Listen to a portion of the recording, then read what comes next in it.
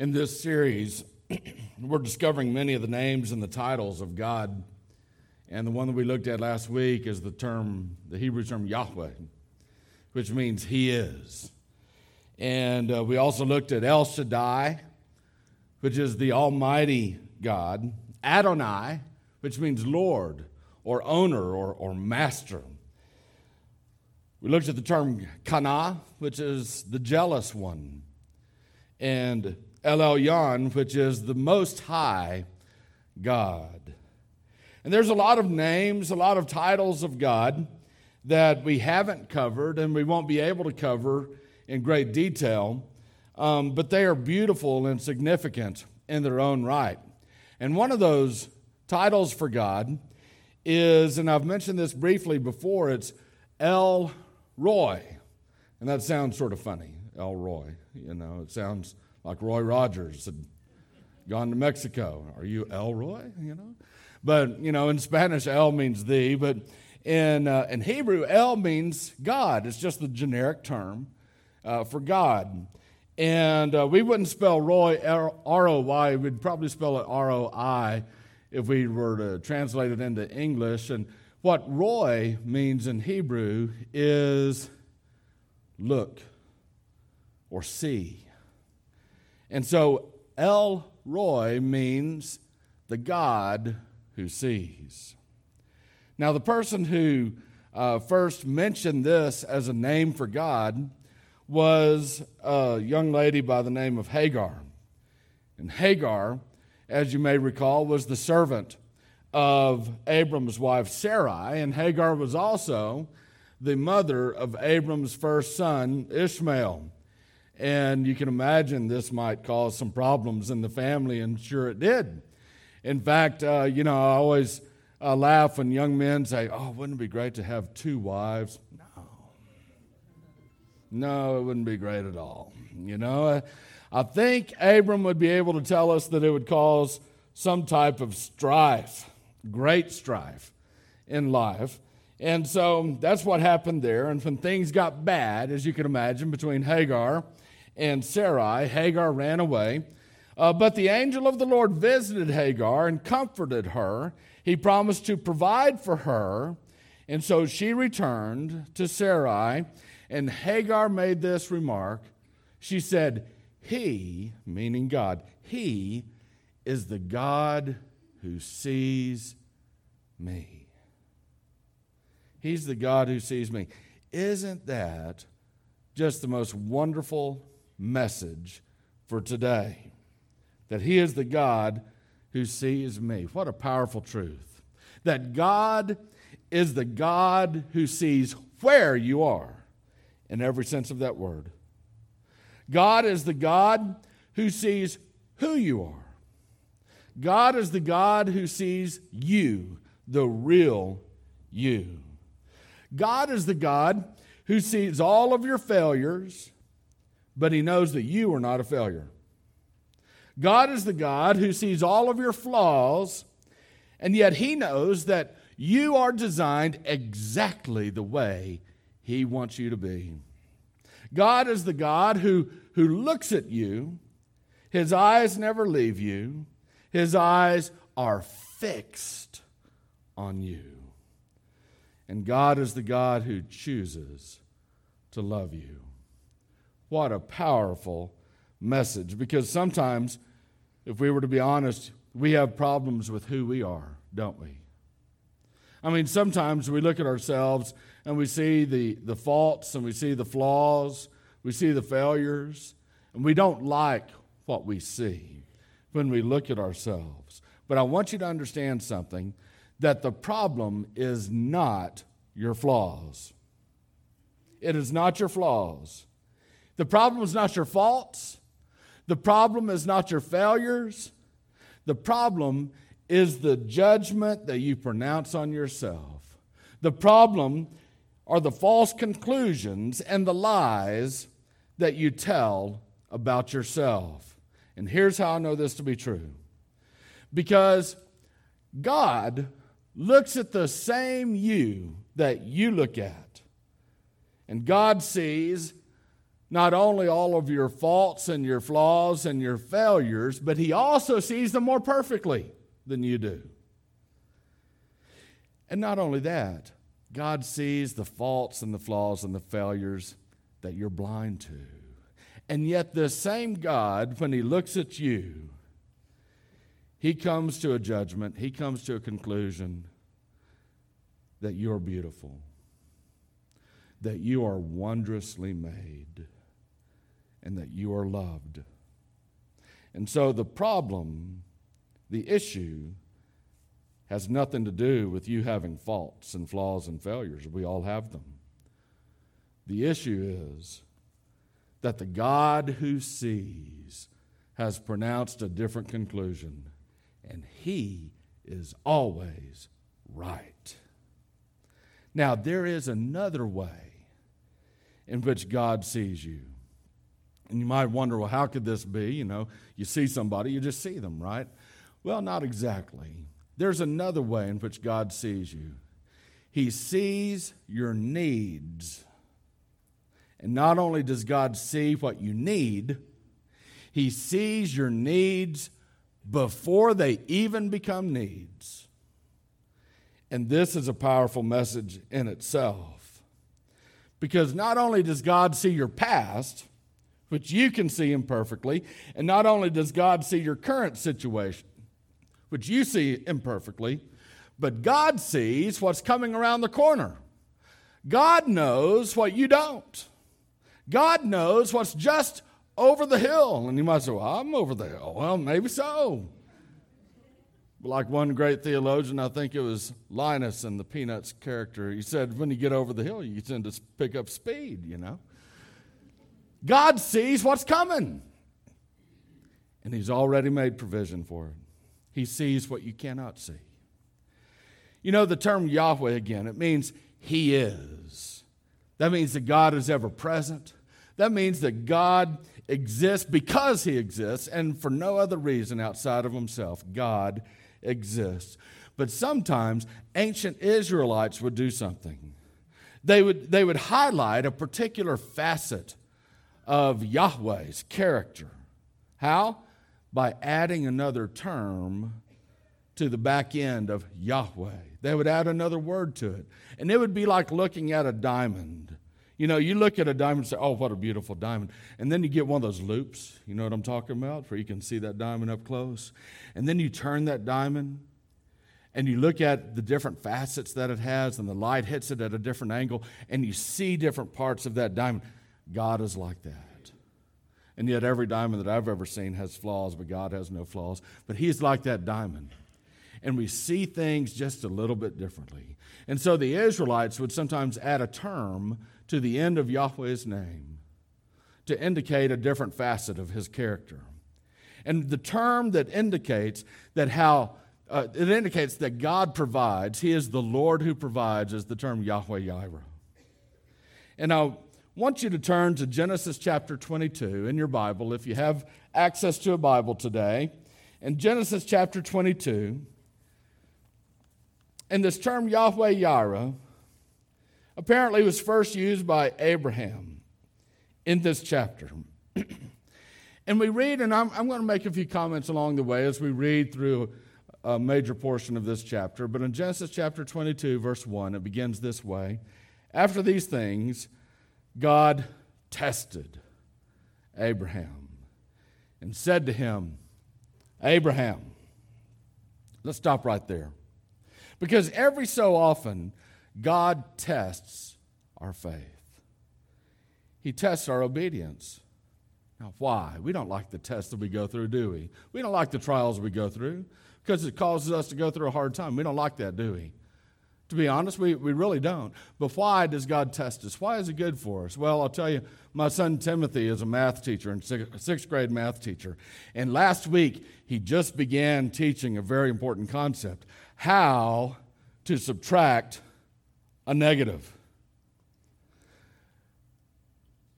Most of these sixth graders were not prepared for how to subtract a negative. Sure, 3 apples minus 2 apples is 1 apple. Got it. Easy. But 3 apples minus a negative 2 apples is 5. What in the world is this teacher talking about, right? And so they're a little bit slow, some of them are, to understanding this concept and really beginning to grasp this concept. But there's coming a time when if he were to ask them a question, do you understand? They might all say, oh, yes, Mr. Rhodes, we understand. Please move on to something better, But there's coming a time when he's going to give a test. And the test shows what's true. The test tells the truth. Does Johnny really understand? Or is Johnny just playing along? Same thing's true of us and God. Do we really understand? Do we really have faith in God? Or are we just playing along? Well, so the test comes in. God tested Job, didn't he? Practically took everything away from him to see if Job would remain faithful. In the New Testament, God tested Peter, didn't he?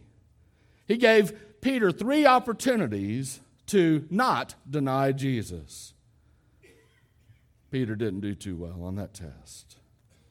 And God tests Abraham here in Genesis 22. In fact, God tested his own son. He spent 40 days in the wilderness. And Jesus passed that test, didn't he? So if God tested Job and Peter and Abraham and even his own son, why in the world would we ever think that God will not test us? He absolutely will. And so don't be surprised when the tests come, when the hard times come. The question is not, oh no, I'm having a hard time, I'm going through this trial, I'm going through this test, oh why me? It shouldn't be that at all. It should be, how can I obey God? Even during the hard time. And so God wants to test our obedience. In Genesis chapter 22, verse 1, we continue. It says that Abraham answered, "Here I am," he answered. "Take your son," he said, God said, "your only son Isaac, whom you love. Go to the land of Moriah and offer him there as a burnt offering on one of the mountains I will tell you about." This means death for Isaac. Now, some people question, why would God ever ask this of anyone? Isn't that just a terrible thing for God to ask? What kind of God would ever ask someone to do such a terrible thing? And those questions might be fair to ponder in ethics class or philosophy or even in church. But I'll tell you one person who did not question God's character, and it was Abraham. Abraham didn't question God's character. Abraham simply obeyed. And maybe that's the difference. Maybe there's a difference there between Abraham and so many of the rest of us.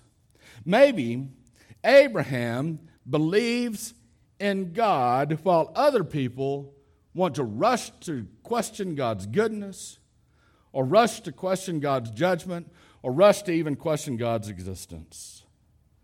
But Abraham did what he was told. He didn't question God's character. He went forward with the test. Now, here's the question. What exactly was God testing? What exactly was he testing? Was it simply a test of Abraham's obedience to see if his obedience to God was so strong that he would even give up someone that he loved? Well, there's that element there to be sure, okay? But Hebrews chapter 11 tells us the exact nature of the test. And we read in Hebrews 11, verses 17 and 18, "By faith, Abraham, when he was tested, offered up Isaac." Listen, he received the promises, and yet he was offering his one and only son, the one to whom it had been said, "Your offspring will be traced through Isaac." Do you understand what's going on? God made a promise. God made a promise to Abraham. The promise was, you will be the father of a great nation, and it will come through your son Isaac. That's the promise that Abraham believed. And now, God is saying, kill Isaac. What do you do when obedience to God appears to destroy God's promise to you? Is your faith strong enough to obey God, even if it means perhaps that God's promise might somehow not be fulfilled. Is your faith that strong? You know, let's just be real for a second. The faith of a lot of people, a lot of Christians, it's this strong. God, I love you. I embrace you. I will obey you. Oh, wait. Obeying you means I go through a hard time? If I obey you, bad things might result in my life? Let's talk about it, God. Let's negotiate something here, God. Abraham didn't do that. Maybe that's one of the reasons he's called the father of our faith. He showed us what real faith is. It's obeying God all the way. You study church history. You come across people like the Anabaptists. They don't make a lot of news, but the Anabaptists who were on the inside of that great Reformation that happened. They quickly began to realize that they had to obey God in everything, even the little things. And the Anabaptists were known for giving up their very lives because they believed in believers' baptism. They believed that after they got saved, that they should be immersed in the water. And the other religious authorities of the day said, if you continue to do this, we will baptize you to death, and we will burn you, and we will kill you. And the Anabaptists said, we must obey God, even in the little things. Now, if the stormtroopers come in this building and they say, are you going to continue worshiping God? And they put a literal gun to our heads, how many of us are going to say, let's find an alternative? How many of us are going to say, oh, we can change a few things around here if that offends you? Abraham was of the faith that said, I must obey the word of God, whatever the consequences. So what do you do when obeying God's word conflicts with common sense? Where do you go? What's your authority? If your greatest authority is common sense, we'll do what you want. But if your greatest authority is the perfect word of God, then you must obey God. Abraham chose God's word. We read about it in verse 3. So Abraham got up early in the morning, saddled his donkey, and took with him 2 of his young men and his son Isaac. He split wood for a burnt offering and set out to go to the place God had told him about. On the 3rd day, Abraham looked up and saw the place in the distance. Then Abraham said to his young men, stay here with the donkey. The boy and I will go over there to worship. Then we'll come back to you. Now, how in the world could Abraham be so confident that he and Isaac would both return? Here's why. In Hebrews chapter 11, we're told exactly why. Verse 19. He, Abraham, that is, Abraham considered God to be able even to raise someone from the dead. Abraham was willing to go forward with this, and he believed that God would raise Isaac from the dead if it came to that. Genesis 22, verse 6, so Abraham took the wood for the burnt offering and laid it on his son Isaac. In his hand he took the fire and the knife, and the 2 of them walked on together. Here's Isaac carrying the wood to the place of the offering. Verse 7, then Isaac spoke to his father and Abraham and said, my father? And he replied, here I am, my son. Just as a side note, please look and pay attention to Abraham's responsiveness, because in a few minutes, Abraham's going to have to respond to somebody else. And he says the same thing, here I am. He says, here I am, my son. Isaac said, the fire and the wood are here, but where's the lamb for the burnt offering? Abraham answered, God himself will provide the lamb for the burnt offering, my son. Then the two of them walked on together. Abraham said, God himself will provide. That's the word Yireh. God will provide the lamb. And then the two of them continued on. Here's the two of them. Abraham, what must he be feeling in his own heart? What must he be thinking in his own heart? Taking his only son, the one that God promised would produce a great nation, taking his only son, and he's getting ready to sacrifice his own son on the altar. What kind of pain or emotions must have Abraham gone through? And I want you to consider something else. You know, somebody else was there who was watching the whole thing, and it was God. God tested Abraham, and now God is watching this man, this faithful man, who is passing the test. He's watching him walk with his son to the place of sacrifice.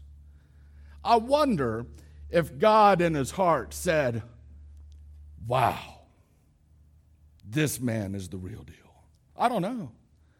But God was watching this man and his son take his son to the place of sacrifice, and that again is something that God himself would later relate to very well. God had given Abraham a command, and now God is witnessing the obedience.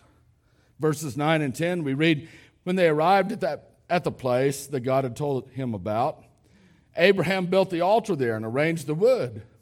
He bound his son Isaac and placed him on the altar on top of the wood. Now, a lot of people say, wow, what faith Isaac had to carry his own wood to the place where he was going to be sacrificed. I don't think Isaac was that knowledgeable about what was going on.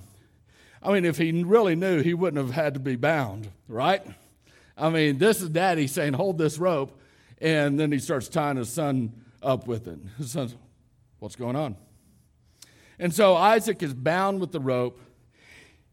He's placed on the altar on top of the wood. And then Abraham reached out and took the knife to slaughter his son. Abraham was going to go through with it, believing that God could raise Isaac from the dead. Verse 11, but the angel of the Lord called to him from heaven and said, Abraham, Abraham. He replied with that same responsiveness as before when he was talking to his son Isaac. He said, here I am. Then he said, do not lay a hand on the boy or do anything to him. For now I know that you fear God, since you have not withheld your only son from me. Abraham looked and saw a ram caught in the thicket by its horns. So Abraham went and took the ram and offered it as a burnt offering in the place of his son. I mean, for Abraham to obey God, he needed a sacrifice, and God had already provided one. Verse 14, and Abraham named that place, the Lord will provide. Yahweh, Yireh. So today, it is said, it will be provided on the Lord's mountain. The word provide is a fantastic word, and I'm talking about the English word provide. It's a beautiful word. It's from two Latin phrases. Pro, meaning before. Vide, we get the word video from it, meaning to see. The word provide in English beautifully illustrates that the Lord sees beforehand. He sees what we need before we ever need it. He is the Lord who provides. Verse 15, then the angel of the Lord called to Abraham a second time from heaven and said, and these are so powerful words, By myself I have sworn. This is the Lord's declaration. Because you have done this thing and have not withheld your only son, I will indeed bless you and make your offspring as numerous as the stars of the sky and the sand on the seashore. Your offspring will possess the city gates of their enemies, and all the nations of the earth will be blessed by your offspring because you have obeyed my command. Do you see what God said? We know the end result. We've read the final chapter. We know that Jesus, the Messiah of Israel, and by extension, the Messiah of all of us who would believe in him, we know that he came through Abraham's lineage. And God was saying, Abraham, because you obeyed me, I will save people all throughout history. What an incredible act of faith Abraham displayed. What obedience he displayed. You know, sometimes people wonder, well, what kind of God would ask a father to kill his own son? Here's the answer. Only the kind of God who would do the same. God would never ask anything of anybody that he would be unwilling to do. You see, God gave Abraham a substitute sacrifice so that Abraham's son would not have to die. But when God sacrificed his own son, God's son became the substitute for us. He became our sacrifice.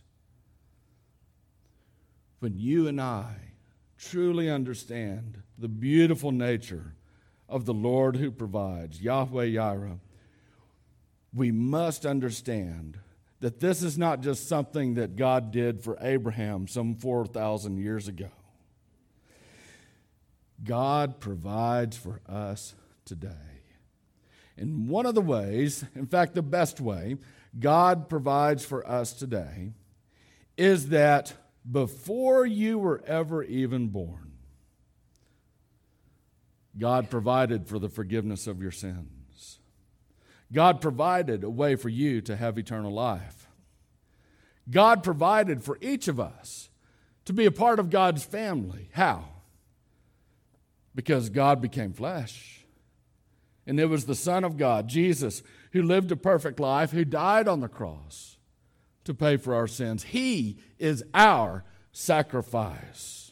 In other words, he paid the penalty that you and I should pay because of our sin. And because he paid the penalty for our sin, then we can have fellowship with the Lord Jesus Christ. We can have fellowship with God. Jesus Christ is the only way to the Father. There's no other way to the Father. You can't be good enough. You can't trust Muhammad enough. You can't trust Buddha enough. Because Muhammad and Buddha and all the other so-called saviors of the world, none of them died on the cross to pay for your sins. None of them rose from the grave. But Jesus did it all. God provided for you before you even knew it. Sometimes people wonder, what if I give my life to Jesus and then later I sin? Later I mess up. Well, let me tell you as someone who's an expert in that, okay? I've sinned so many times since I gave my life to Jesus. So many times, more than I could even know. But I want you to understand something. When you place your faith in Jesus, at that moment you're saved. If you sin later, you're still forgiven. Why? Because Jesus died 2,000 years ago. He died for all of your sins. And the sins that you committed before you got saved and the sins that you committed after you got saved, they were all still future when Jesus died 2,000 years ago. Do you understand that? The provision is already there. Complete forgiveness. That's why the Bible says in the book of Romans that there is therefore now no condemnation for those who are in Christ Jesus. None whatsoever. And so when you look at yourself and you see your flaws and your faults and your failures and you want to condemn yourself, God says, no, there's no condemnation. You're completely forgiven, completely loved, completely accepted, just the way you are. And so today, if you have yet in your life decided to follow the Lord Jesus Christ, it's very simple. Understand who you are with Christ, how you stand before God, that, yeah, you have sinned. You do have to admit that. But you also understand that you now believe in the Lord Jesus Christ. He is the one in whom you place your faith, your trust for salvation. And now you commit your life to following Him all the rest of your days.